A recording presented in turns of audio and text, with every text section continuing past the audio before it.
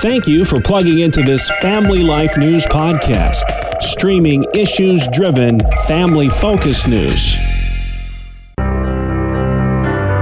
Welcome back to another edition of Real Answers with Christopher Anderson. Wednesdays, during the Noon Report, we tackle the tough topics facing today's families with licensed mental health counselor Christopher Anderson. And if there was ever a topic that all of us as Christians can relate to, it's probably managing our doubts with regards to our faith. That's so true, Brandon. And, it's one of those topics that probably needs to be revisited periodically because life will continue to happen and the enemy will attack. And, of course, he wants us to question our faith and ultimately our God. And that was the enemy's plan from the early days back in the Garden of Eden. Chris, as a Christian counselor, how often does this topic come up? It actually comes up more often than people realize. And even when a client isn't necessarily making the connection between anxiety or their fears with doubt, I think through discussion, and sometimes this happens, sometimes it doesn't, sometimes those connections can then be made, and then now not only whatever issues are bringing the client into the office, but we can also address doubts and then strengthen their faith in the process as well. Also, legalism can play a real big part in this equation as well. It's almost like an intensifier, if you want to call it that. For example, someone who was brought up in a very legalistic family or a church background can have a very difficult time just understanding what it means to rest in God's omniscience, in His grace and in the finished work of what was done on the cross. And when that happens, it can be very easy to pick up the yoke of fear and anxiety. Now, part of this, too, might be just not understanding how God works in one's life and not realizing that His perspective is far different and much more insightful for obvious reasons than our own. So someone who was having a difficult time understanding why something is happening to them or why things aren't working out the way they'd like it, is that they're losing sight that God is working behind the scenes in a very powerful way and for our best interest, okay? And because we can't see it or understand it, it's very tempting for us to believe that He doesn't care or, in extreme situations that He's just truly not there.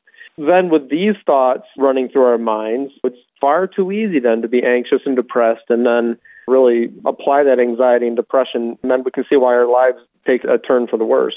As a counselor, how do you walk someone through the process of dealing with doubt? Well, I think the first step is to remember how Jesus interacted with Thomas following Christ's resurrection. And I think that it's so important to see God's true character and how God sees us through that one interaction. And He understands our limitations, our fallenness, our earthly nature, if you will. And it's not to condemn, but to encourage.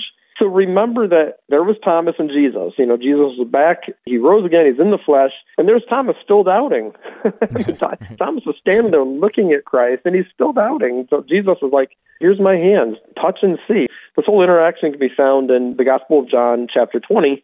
He wasn't there shaking his head and thinking, you poor fool, I'm so ashamed and so disappointed in you. No, he said, here you go. Now believe.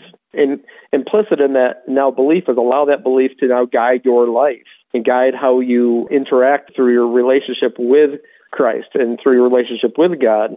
That's what Thomas did. So after we see this interaction, we need to remember that Jesus sees us the same way, with love and with understanding and compassion, and He realizes that we're limited in our abilities to see things from His perspective. So when somebody comes to me is struggling with doubt, and then that translates into anxiety and fear or even depression, it's important to get those beliefs and those fears, turn them into words, turn them into statements, and put them on paper, because when you do that, you can truly dissect those beliefs and replace them with accurate, biblical-based thoughts, ones that cause us to refocus on the truth of Scripture. And as is often the case, based in evidence from a client's very own past, they can see that God has been there and has worked things out. So then it's a matter of getting clients to be able to remind themselves to focus on the truthful statements, on these new thoughts, and not return to the old fears and thoughts. And that's a bit of a process. It does take time because they are habits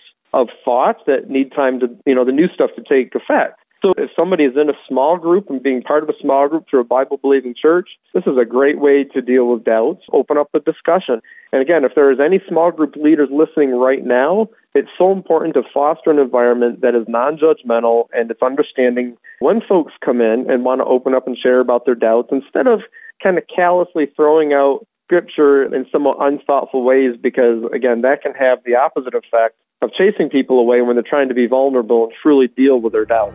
You've been listening to another edition of Real Answers with Christopher Anderson. Wednesdays during the Noon Report, we tackle the tough topics facing today's families with Christian counselor Christopher Anderson.